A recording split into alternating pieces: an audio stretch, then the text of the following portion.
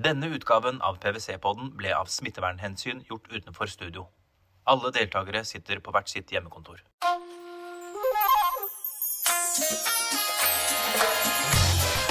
Hei kjære lyttere, velkommen til PVC-podden. De fleste av dere har nok et forhold til dataspill. Selv så har jeg jo 3 tenåringer i huset, og jeg kan jo kjenne jeg blir sånn passe irritert når jeg står klar med middagen og får beskjed om at jeg er midt i en Fortnite-runde, så det passer litt dårlig. Jeg prøver jo å få dem med ut i helga. Jeg er glad i skog og mark, og jeg har skjønt at det er visse ting som trumfer skog og mark om dagen, så det er mer kamp enn før på å få dem med ut. Men samtidig så er det jo ikke noe som er morsommere heller når de kommer løpende ned trappa og en har vunnet en eller annen online-turnering. Det er jo gøy å se på entusiasmen, så jeg må jo si det er tosidig for en forelder å ha barn som liker å drive med det her. Men det vi skal snakke kanskje litt mer om i dag er jo markedet og økonomien rundt gaming. Det er jo de sterkest voksende områdene innenfor underholdnings- og mediebransjen. Og e-sport er jo faktisk den mest voksende sporten i verden, og det er jo, sier i seg selv, ganske mye. Så det setter jo et lys som er langt mer profesjonelt enn når jeg satt i en kjeller med en sånn Atari TV-spill for good 40 år siden. Så det skal vi snakke mer om i dag, litt hva det er og hvilke markedskrefter som faktisk regjerer her. Og når man skal diskutere sånne ting, så var det jo naturlig å gå til det laget i Norge innenfor e-sport som kanskje er like kanskje, eller jeg tror det er mest kjent, klart og tydelig, Nordavind. Steffen Wilhelmsen, du var med og stiftet Nordavind, og du er jo også kommersiell direktør der. Spiller du selv også, eller? Ja, det er ikke sikkert under stol at jeg spiller selv på fritida.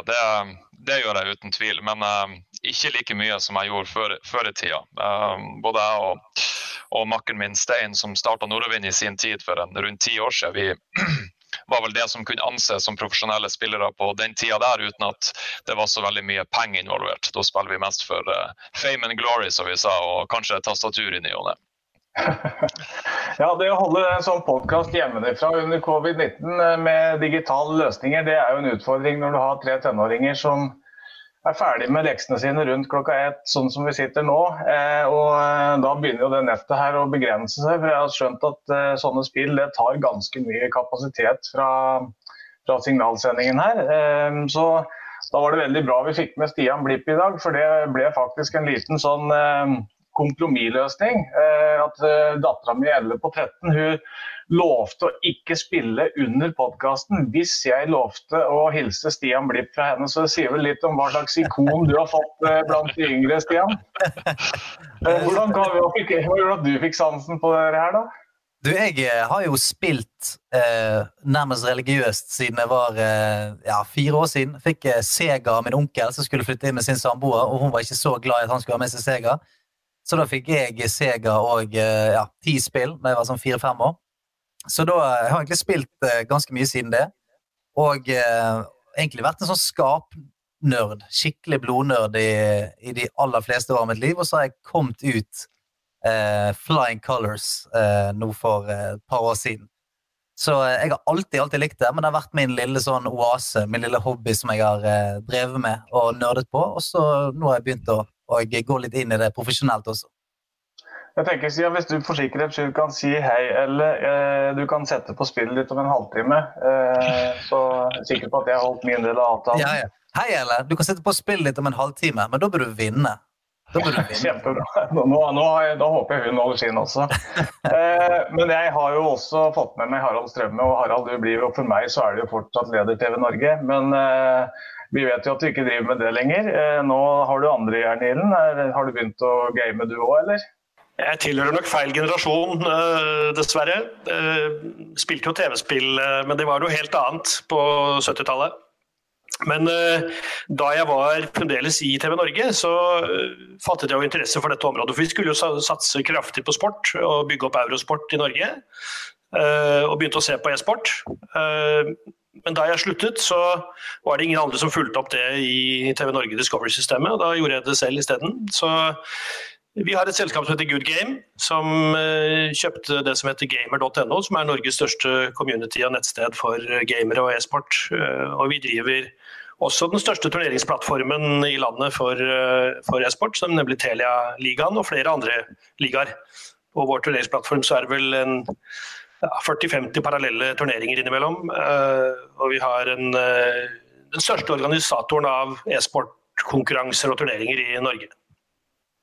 Jeg var innom den der siden du snakker om, da, bare for å sjekke litt i forkant her, og så begynner jeg å se på antall lag og spillermarkeder og alt mulig rart som så skjønte jeg at det her jo litt større enn det pappa Nilsen har fått med seg. Jeg tenkte kanskje å starte, ja, hva sa du, Stian? Gamer.no, det jo liksom en av 4 sider som jeg sjekker om morgenen, faktisk. Så, det bra. Ja. Vi ønsker flere slike, Stian. Veldig bra. Ja. Men vi har jo en 80 000 spillere i databasen vår, så det altså aktive e-sportutøvere, så det jo etter hvert en ganske stor community i Norge, og det en veldig attraktiv målgruppe. Hvis man skal tenke litt sånn medieøkonomi, da, så det en målgruppe som veldig vanskelig å nå. Så det interessant, og jeg oppdaget jo, da vi satt i TV-bransjen, så trodde vi at alle ungdommer satt hjemme og så på Netflix, men da jeg satt hjemme i karantene et halvår, ikke koronakarantene, men etter å ha sluttet i TV Norge, så oppdaget jeg jo hva ungene drev med i kjellerstua. Det var jo ikke, de satt jo ikke også på Netflix, for å si det sånn. Nei, det helt sant. Stefan, jeg tenkte jeg skulle starte med det, Stefan, for det jo altså, alle vet jo ikke hva e-sport Kan ikke du starte litt sånn basic og forklare meg hva det her egentlig Ja, så e-sport det kan defineres enkelt med at det konkurransebasert dataspilling innenfor organiserte rammer, og for å trekke det til en verden som kanskje litt mer kjent for de fleste i tradisjonell idrett, så e-sport ikke én ting, men det en samlebetegnelse for flere frittstående sporter, og da i form av spillgreiner eller spilltitler. Så hvis man sammenligner det med friidrett, så man ganske nært noe tradisjonelt, hvor e-sport representerer et utvalg av spilltitler som anses som e-sport. Og så vet jeg at media bruker ofte å slenge rundt seg med både definisjon e-sport og gaming om hverandre, og selv om det kanskje ikke skal høres ut som det en forskjell mellom de, så det definitivt en forskjell. Så mens gaming representerer rekreasjonelle og fotball på løkka da, så e-sport den organiserte formen i form av at du deltar i en organisert struktur, du bruker tida di med mål og mening i form av trening og konkurranse og prep, og deltar i hvert fall i norsk sammenheng i et seriemesterskap som eksempelvis Telia-ligaen. Ja, det utrolig spennende. Jeg har jo sett litt på, det går jo noen sånne TV-er inniblant i huset her, som det jo faktisk, så jeg lar meg fenge og merker at jeg blir sittende og se på andre spillere i tillegg. Det jo ordentlig artig. Stian, du var jo litt inne på hvordan du kom inn i det med gaming. Det har vært en ganske stor utvikling i løpet av tida. Kan du si litt om den utviklingen som har vært? Ja, altså Steffen var jo innom det, så når han startet sitt e-sportlag for 10 år siden, så var man jo, kunne man bli ansett som profesjonell spiller så lenge man hadde på en måte var en del av et lag og var med organisert og spilte kamper mot andre og sånt, mens nå jo det blitt en global megaindustri. Det så gigantisk det greiene som skjer med, som du sier, spillermarkeder, spillerpriser, agenter, entrance fee i store turneringer. Altså det koster så mye penger å være med i de store turneringene nå. Det så mye big business rundt alle aspekter ved e-sport. Et lag kan bli superstjerner. Noen av de største e-sportlagene i verden har en følgerbase lik en klubb som vi kjenner. Altså det være seg Liverpool eller Manchester eller noe sånt. Altså folk die hard fans. Det møter opp tusenvis av folk når de skal spille kamper live.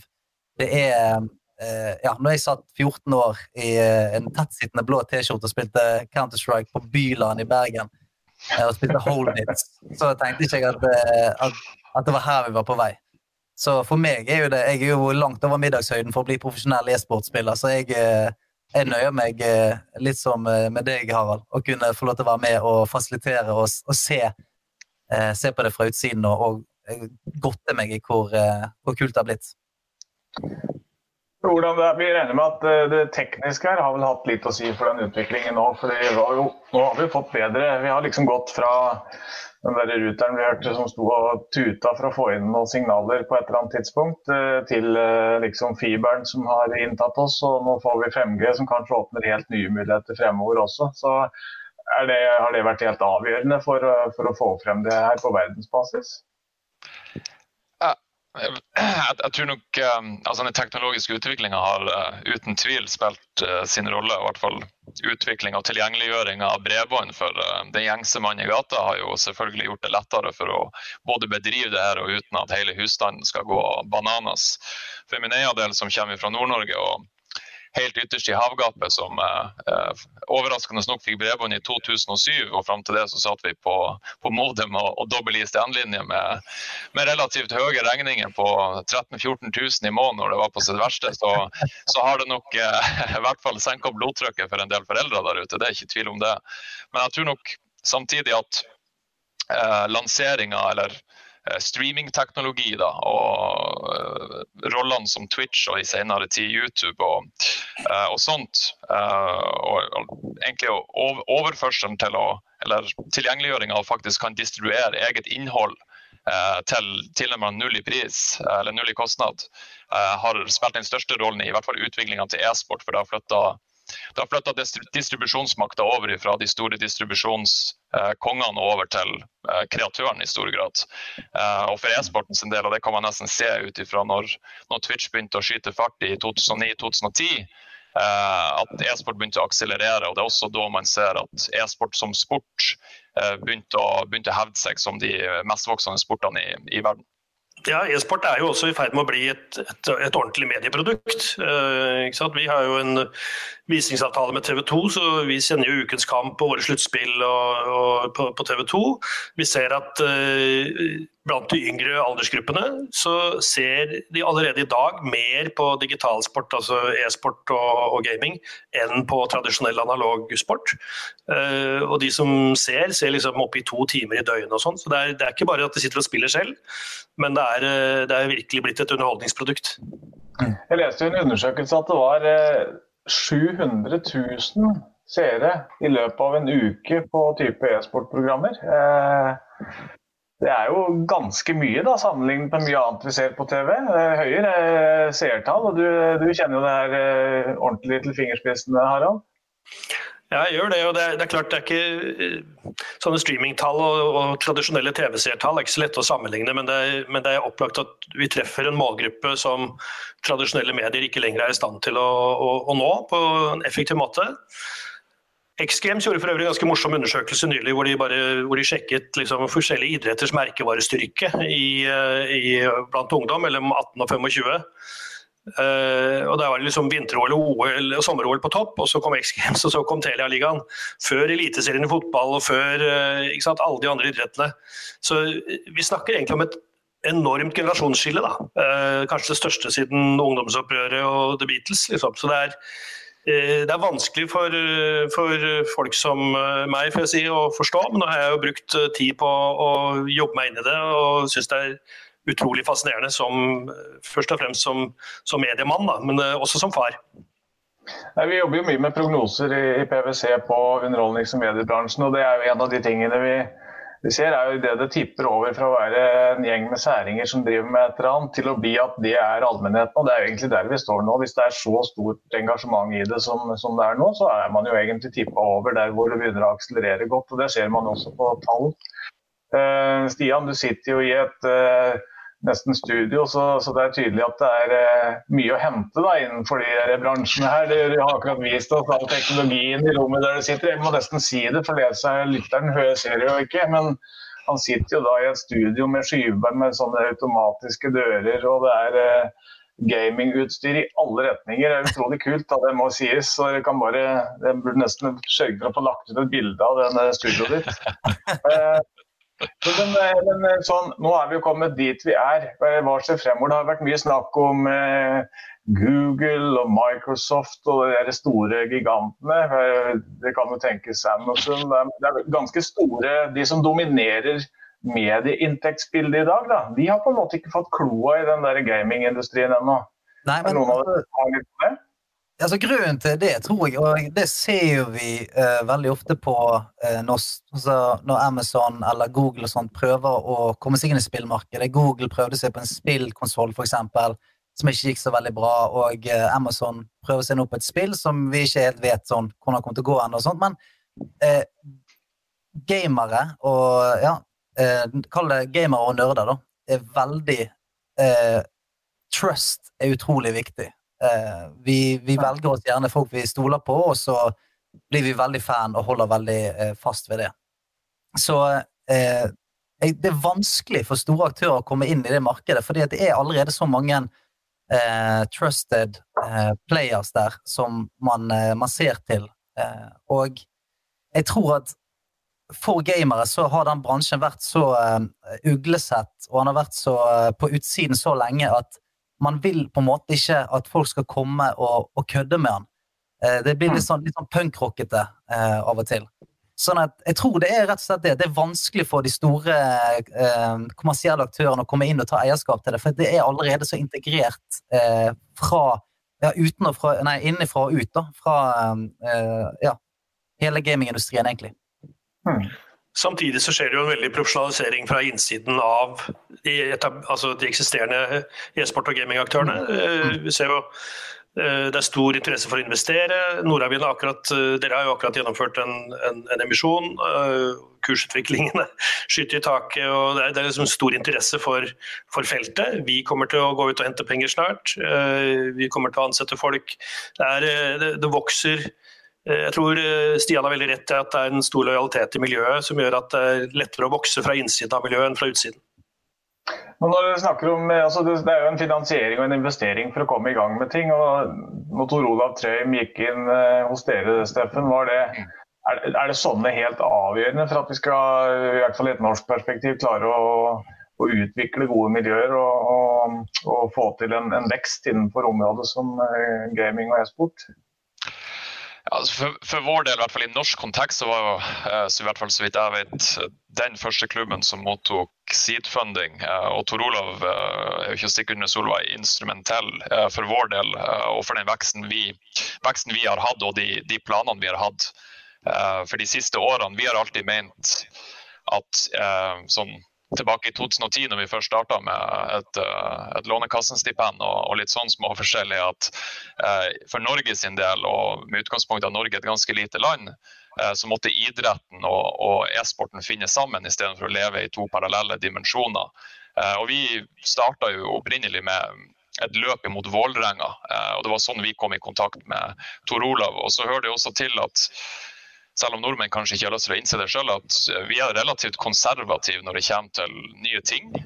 Altså det ser man alltid fra musikk og fashion og alt mulig, at våre naboland de er litt hissigere på grøten og litt tidligere enn det vi nordmenn er. Så selv om i historisk kontekst at Norge har vært en stormakt i tidlig e-sport, så sakket vi også veldig av inn mot 2010. Og uten at jeg skal peke ut eller bruke ordet som kapitalmakt, så er vi i hvert fall avhengig av at det har kommet en ekstern kapital inn i markedet for å hjelpe å bygge opp de aktørene som er seriøse og som har planer, sånn som Telaligaen og Good Game og Tor Olav og oss og de andre aktørene som spytter inn i ulike aktører som klubber og organisasjoner. Hvis vi ser litt fremover, så tenker jeg det var et uttrykk jeg leste som det var noe som het cloud gaming, og da ble jeg egentlig bare nysgjerrig, så med fare for å ødelegge min egen podcast og stille mest idiotiske spørsmål i verden, så er det vi ser nå, eller er det en ny type spill som det blir mer av fremover? Altså cloud gaming er jo at spill aldri er fysisk til stede hos deg da. Du hverken på CD eller egentlig digitalt på plass på PC-en din. Det er jo at du streamer et helt spill fra en ekstern server da. Sånn at det er der de store gigantene ønsker å satse eller prøve seg, vil jeg tro, eller?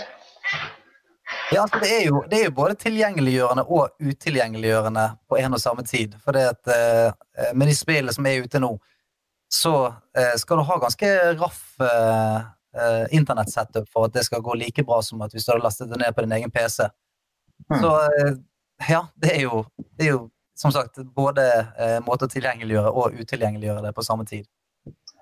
Men når vi ser på dere driver på, Stian, så ser du jo som regel at dere sitter i stoler og utstyr og i alle retninger og sånn, som jeg vel har nevnt tidligere en gang i den podcasten her. Men jeg leste jo også at det er jo mobilspilling, altså e-sport på mobil, er i stor fremgang, spesielt i Asia kanskje da. Er det noe vi vil se herover også? Nå får vi 5G snart. Ja, altså sånn, allerede så er jo det, jeg husker ikke, jeg så en undersøkelse på at det er sånn, i bunn og grunn, hvis du skulle leke litt med parametrene, så var det dame 50 pluss, som var den største gameren i Norge, fordi du da tar med mobilspilling. Og det er usedvanlig mange som spiller spill på mobilen, enten på trikken eller sånn, i et ledig øyeblikk hjemme i sofaen eller sånt. Men at det blir direkte e-sport på mobil, det tror jeg tror personlig for at det er et stykke unna til vi ser en profesjonell e-sport-konkurranse utspiller seg på mobil. Men det er bare det jeg tror. Spennende å se. Du må huske på at det er stor forskjell her også på e-sporten mellom hva skal vi si, breddespillingen og elitespillingen.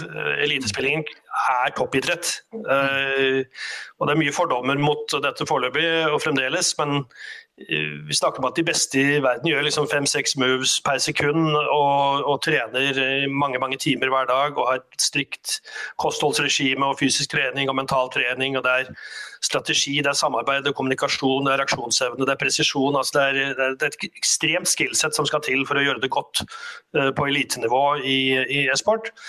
Ikke så mye som skal til for å være med og konkurrere. Det synes jo alle, altså, mer sånn på bedrifts- og amatørnivå. Det er også en form for e-sport så lenge det er organisert idrett. Men begge deler eksisterer side om side. Jeg tror mobil kan bli en veldig interessant plattform for breddeidretten, men for elite så tror jeg nok man krever en helt annen type teknologi. Ja, samtidig så tror jeg det er litt sånn, uten at jeg skal bruke Østen og Vesten, mobile e-sports det er jo dominerende i den østlige delen av verden, og jeg tror også det har litt sånn samfunnsøkonomisk, sånn særlig her i Skandinavia, så har vi veldig god råd, og ofte så er det mange husholdninger som både har konsol, nyeste smarttelefoner og i tillegg til PC. Og det naturlige valget i hvert fall, hvis jeg snakker for min generasjon som har vokst opp med PC, er jo at det er den plattformen som blir valget, kontra i andre deler av verden hvor kanskje ikke inntektene er så stor, så er terskelen for å få en mobil er ofte et mer nødvendig enn å få en PC, og jeg tror nok også det er en korrelasjon mellom der hvorfor mobile e-sports i land hvor økonomien per husholdning ikke nødvendigvis er så høy, at det er derfor at mobile e-sports også tar av der, for det anser jeg ganske naturlig. Om det kan bli en suksess i fremtiden. Nå er jeg hardcore PC-entusiast, så jeg vil alltid tro og håpe at PC kommer til å være den dominerende plattformen, men jeg tror nok at mobile e-sports, og særlig tatt i betraktning at veldig mange yngre ser jeg også i Norge som starter for eksempel med Fortnite. Det er veldig mange yngre som spiller Fortnite på mobil, så at det kan bli en greie her også, det tror jeg, men det skal godt gjøres. Jeg har skjønt at det også er unntaksvis. Da. Det er når de blir revet vekk fra konsolen for å legge seg, så er det under dyna med mobilen, har jeg skjønt. Så jeg har tatt noen i det noen ganger. Vi må litt over på penger også. Jeg er jo revisor, og det er jo kanskje viktig i den sammenhengen her, å snakke litt om fall også. Men på verdensbasis da, så forventer vi jo at det skal være 179 milliarder dollar i den bransjen her, og i 2024, altså da snakker vi egentlig bare 4 år frem i tid, 3-4 år frem i tid. Og det jeg vet ikke om folk klarer å regne seg frem til, men det er faktisk 1,5 trillioner norske kroner, eller 1500 milliarder norske kroner. Det er jo helt ekstremt. Og Harald, du kommer jo fra TV-bransjen, og hvis du ser på TV-reklamemarkedet i Norge da, så i hvert fall med våre kategoriseringer så ligger det på rundt 3 milliarder eller et eller annet sånt, tror jeg. Og e-sport og gaming forventer vi da i 2024 skal ligge over 5 milliarder, nesten 6 milliarder kroner i det markedet. Det virker jo som du har posisjonert deg riktig da, Harald, med å gå inn på det tidspunktet her. Det høres veldig koselig ut når du forteller det på denne måten. Foreløpig så må vi jo si at jeg tror e-sportbransjen sliter med å finne den gode måten å kommersialisere, i hvert fall å realisere ordentlig måten å kommersialisere denne businessen på. Men alle ser at det potensialet ligger der, at den veksten kommer, og som du riktig sier, det gjelder å posisjonere seg og være der når det eksploderer. Men foreløpig det jo veldig mange rike onkler og investorer som på en måte finansierer driften og kjøper seg posisjoner ved å liksom kappe land. Enkelte villige til å tape flere 100 millioner før de på en måte kommer i posisjon. Der ikke helt vi litt mer organiske, men vi vil som sagt ut og hente penger nå for å nettopp akselerere, for å være i posisjon, sånn at det ikke bare skal vokse organisk lenger, men gjøre noen byks, sånn som Noravind nå har gjort, som jeg synes forbilledlig og morsomt, at de både satser og får gjennomslag for de planene ute i investormarkedet, det gøy. Ja, altså hvis man tenker avkastning, så det viktig å time det der optimalt, da, og så det jo veldig ekstremt vanskelig å finne den rette timingen. Så du, Stian, du gikk jo inn, du også, i Noravind med investering, så med Mats Zuccarello var vel med også. Hvordan tenkte du på det økonomiske oppi det her? Jeg gikk jo inn på gikk vel inn, Steffen, et halvt år før Mats og så videre. Jeg var jo... hadde jo lenge på en måte suttet på hendene på dette her. Jeg hadde lyst til å komme meg inn, ikke bare investere i e-sport, men jeg hadde lyst til å på en måte ha en slags rolle i det, kjente jeg. Og for meg var det viktig da å se hva som var den riktige hesten, fordi at jeg tror at i et lite land som Norge så vil vi på en måte stå igjen med en eller to hva skal jeg kalle det, fyrtårn, ledestjerner innenfor i hvert fall en e-sport-klubbscene, for å kalle det det. Og da hadde jeg noen samtaler med Noravind som gjorde at jeg skjønte veldig godt, sånn som Harald presiserer her, at det var en gjeng som hadde jobbet ganske lean i mange, mange år, ikke turt å klinke helt til, nettopp for å ikke være avhengig av at du har en rik onkel som bare senker penger inn i selskapet ditt for å holde det flytende, så jeg tenkte at dette var riktig hest, og etter alle stjernetegn så virker det å være riktig, fordi at både Steffen og Stein og resten av de som jobber der ufattelig kunnskapsrike rundt e-sport og lærer meg noe nytt hver dag. Så det veldig gøy å få lov til å være litt sånn tilbake igjen i gamingverden. Jeg synes jo, jeg må jo si på egne vegne at bare navnet klinger jo ekstremt godt, og når du har Steffen med dialekten i bakgrunnen, så får du liksom hele settingen. Jeg kjenner liksom Noravind drar inn i studiet, og litt kaldt det i Oslo nå også, så det passer jo egentlig ganske bra. Men hvis vi ser, det jo riktig som Harald sa også, at e-sport jo fortsatt en liten del av gamingmarkedet totalt, men gamingmarkedet i seg selv, det henger jo litt sammen dere her, og det jo ikke noen tvil om at e-sport jo en del av gaming, og gaming blir en populær del på grunn av e-sport og så videre. Det ekstremt mye inntektsområder innenfor dere her. Jeg jobber jo med mange sektorer, men akkurat på gaming så det så ekstremt mange inntektsfaktorer, og en av de fikk jo stilt bekjentskap med når jeg fikk regning på en sånn Golden Diamond til 700 kroner.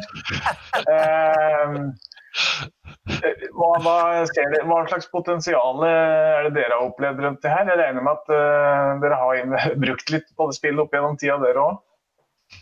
Hvem føler seg programforpliktet til å svare på det?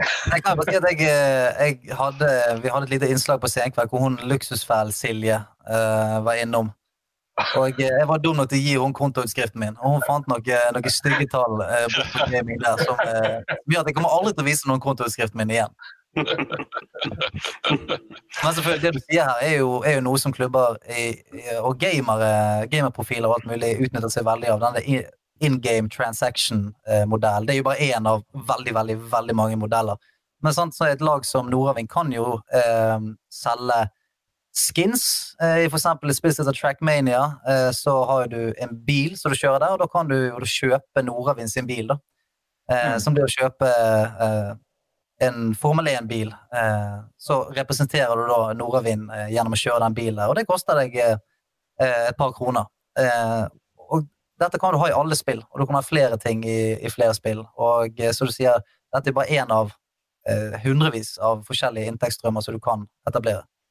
Ja, og det jo sånn, alltid når du skaper noe nytt, så det å finne den rette inntektsstrømmen jo kanskje clouet for å klare å få det til å faktisk eskalere, men der har jo på en måte gamingbransjen den mikrotransaksjonsprinsippet som de har klart å legge seg på, har jo vært nøkkelen da, inn i gode inntektsstrømmer og muligheter for å videreutvikle konseptene. Så det mange så jeg helt enig i at det noe av det som gjør denne bransjen interessant, at det så mange potensielle inntektsstrømmer. Du har på en måte både de tradisjonelle, altså foreløpig så det jo i veldig stor grad sponsing og ulike former for reklameinntekter, altså mer tradisjonelle former for reklameinntekter.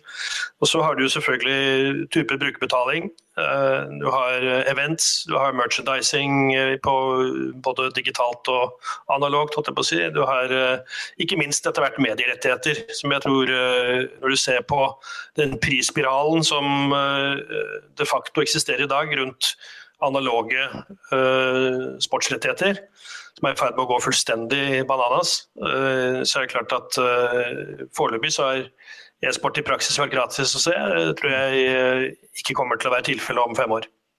Jeg kikket litt på Kina-tallene, Harald, før vi skulle sette oss ned nå, og da jo distribusjonsrettighetene, de står jo for nesten halvparten av inntektene på e-sportsegmentet i Kina.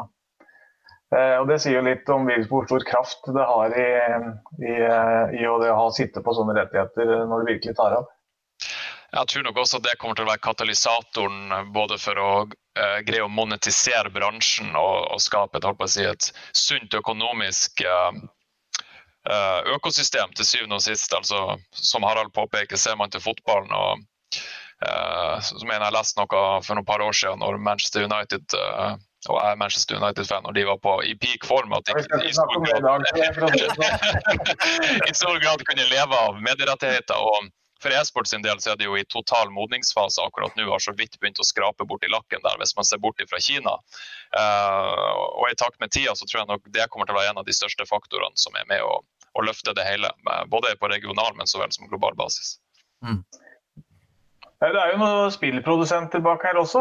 Det som gøy at vi har faktisk eksempelvis Funcom da, i Norge, som faktisk har en del spill som virkelig har slått om. Det noen av dere som har spilt noe på Funcom-spill? Uten tvil. Age of Conan og Anarchy Online, særlig sistnevnte, var en stor del av i hvert fall min barndom. Og da bringer vi oss egentlig fort over på en aktør som vi kanskje kan ha vanskelig med å komme utenom når vi snakker spill, og det jo Tencent.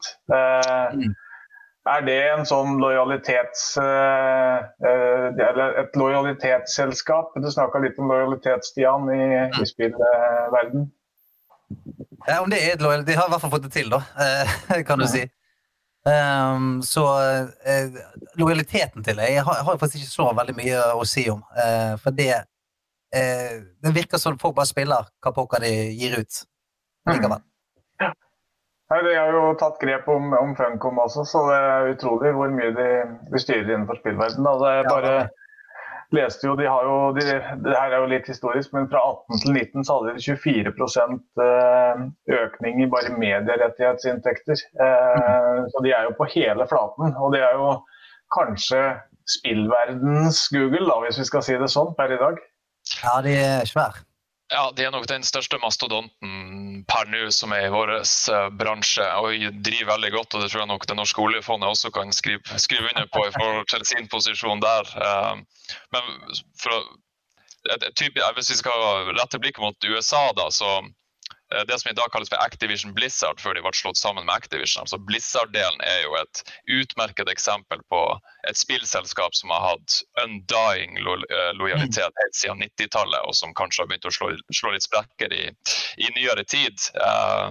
Men stort sett et spillselskap som har hele tiden levert varene for sammenslåingen med Activision, dessverre. Men i forhold til Tencent og deres eierskap i Riot Games som i League of Legends, så tror jeg nok de har en ekstrem die-hard lojalitetsbase, som de også kommer til å utnytte i nyere spill. Jeg merker jo nå at jeg har jo dratt langt over tida, for det her var jo gøy å snakke om. Men det jo bra. Jeg tenkte å prøve å runde av da, men jeg må spørre deg et spørsmål. Det jo Er det tid for å investere i spillbransjen og e-sport, og eventuelt hvorfor timingen riktig? Men det jo med fare for at dere smått subjektive hele gjengen her, da. Ja, Men kanskje vi skal starte med deg, Harald? Ja, jeg har gjort det selv, så det har vi jo alle tre, så jeg regner jo med at vi sånn sett... om det, kanskje. Ja, men sånn sett kan du si at vi jo objektive i den forstand at vi har jo gjort den vurderingen allerede. Vi tror jo helt åpenbart på at her det stort potensiale. Jeg har jobbet i mediebransjen i 30 år, og ikke i tvil om at dette den mest spennende nye utviklingen innenfor underholdning, populærkultur, media, som har eksistert siden TV-bransjen slo gjennom for fullt. Og det fantastisk morsomt å være på. Jeg tror jo at det som tar seg ut noe lodd investeringsmessig globalt kan jo være lurt, og så tror jeg, men spesielt i Norge så det nettopp det taket så høyt for hvor potensialet ligger, og ikke minst det at jeg har på følelsen at det ligger en catch-up-effekt i luften, og jeg har vært veldig inne på det, at jeg tror at den catch-upen kommer ganske raskt, og hvis man da heldig å bette på de som får all catch-upen, så tror jeg det kan være veldig, veldig, veldig lukrativt. Jeg helt enig med de øvrige, og jeg baserer meg så enkelt som at e-sport etter mine betraktninger kanskje den første sporten som traverserer regions- og landegrenser, hvor både kvinner og menn kan spille side om side, og i motsetning til tradisjonell idrett, når du har begge kjønnene samlet i en sport, så også markedet desto større. Og det tror jeg ekstremt positivt for fremtiden sin del.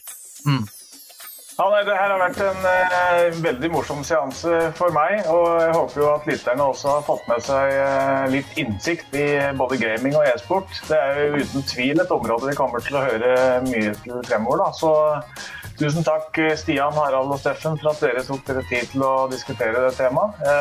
Jeg sikker på at alle som har hørt på har kost seg med engasjementet deres på det området her, så jeg sikker på at jeg traff riktig eller feil, så det riktig personer til å snakke om det. Så da vil jeg bare si til slutt at navnet mitt Eivind Nilsen, jeg partner i PwC, og håper at alle tar seg tid til å lytte på neste podd vi sender ut også. Takk for det. Og L, nå kan du spille igjen. Ja.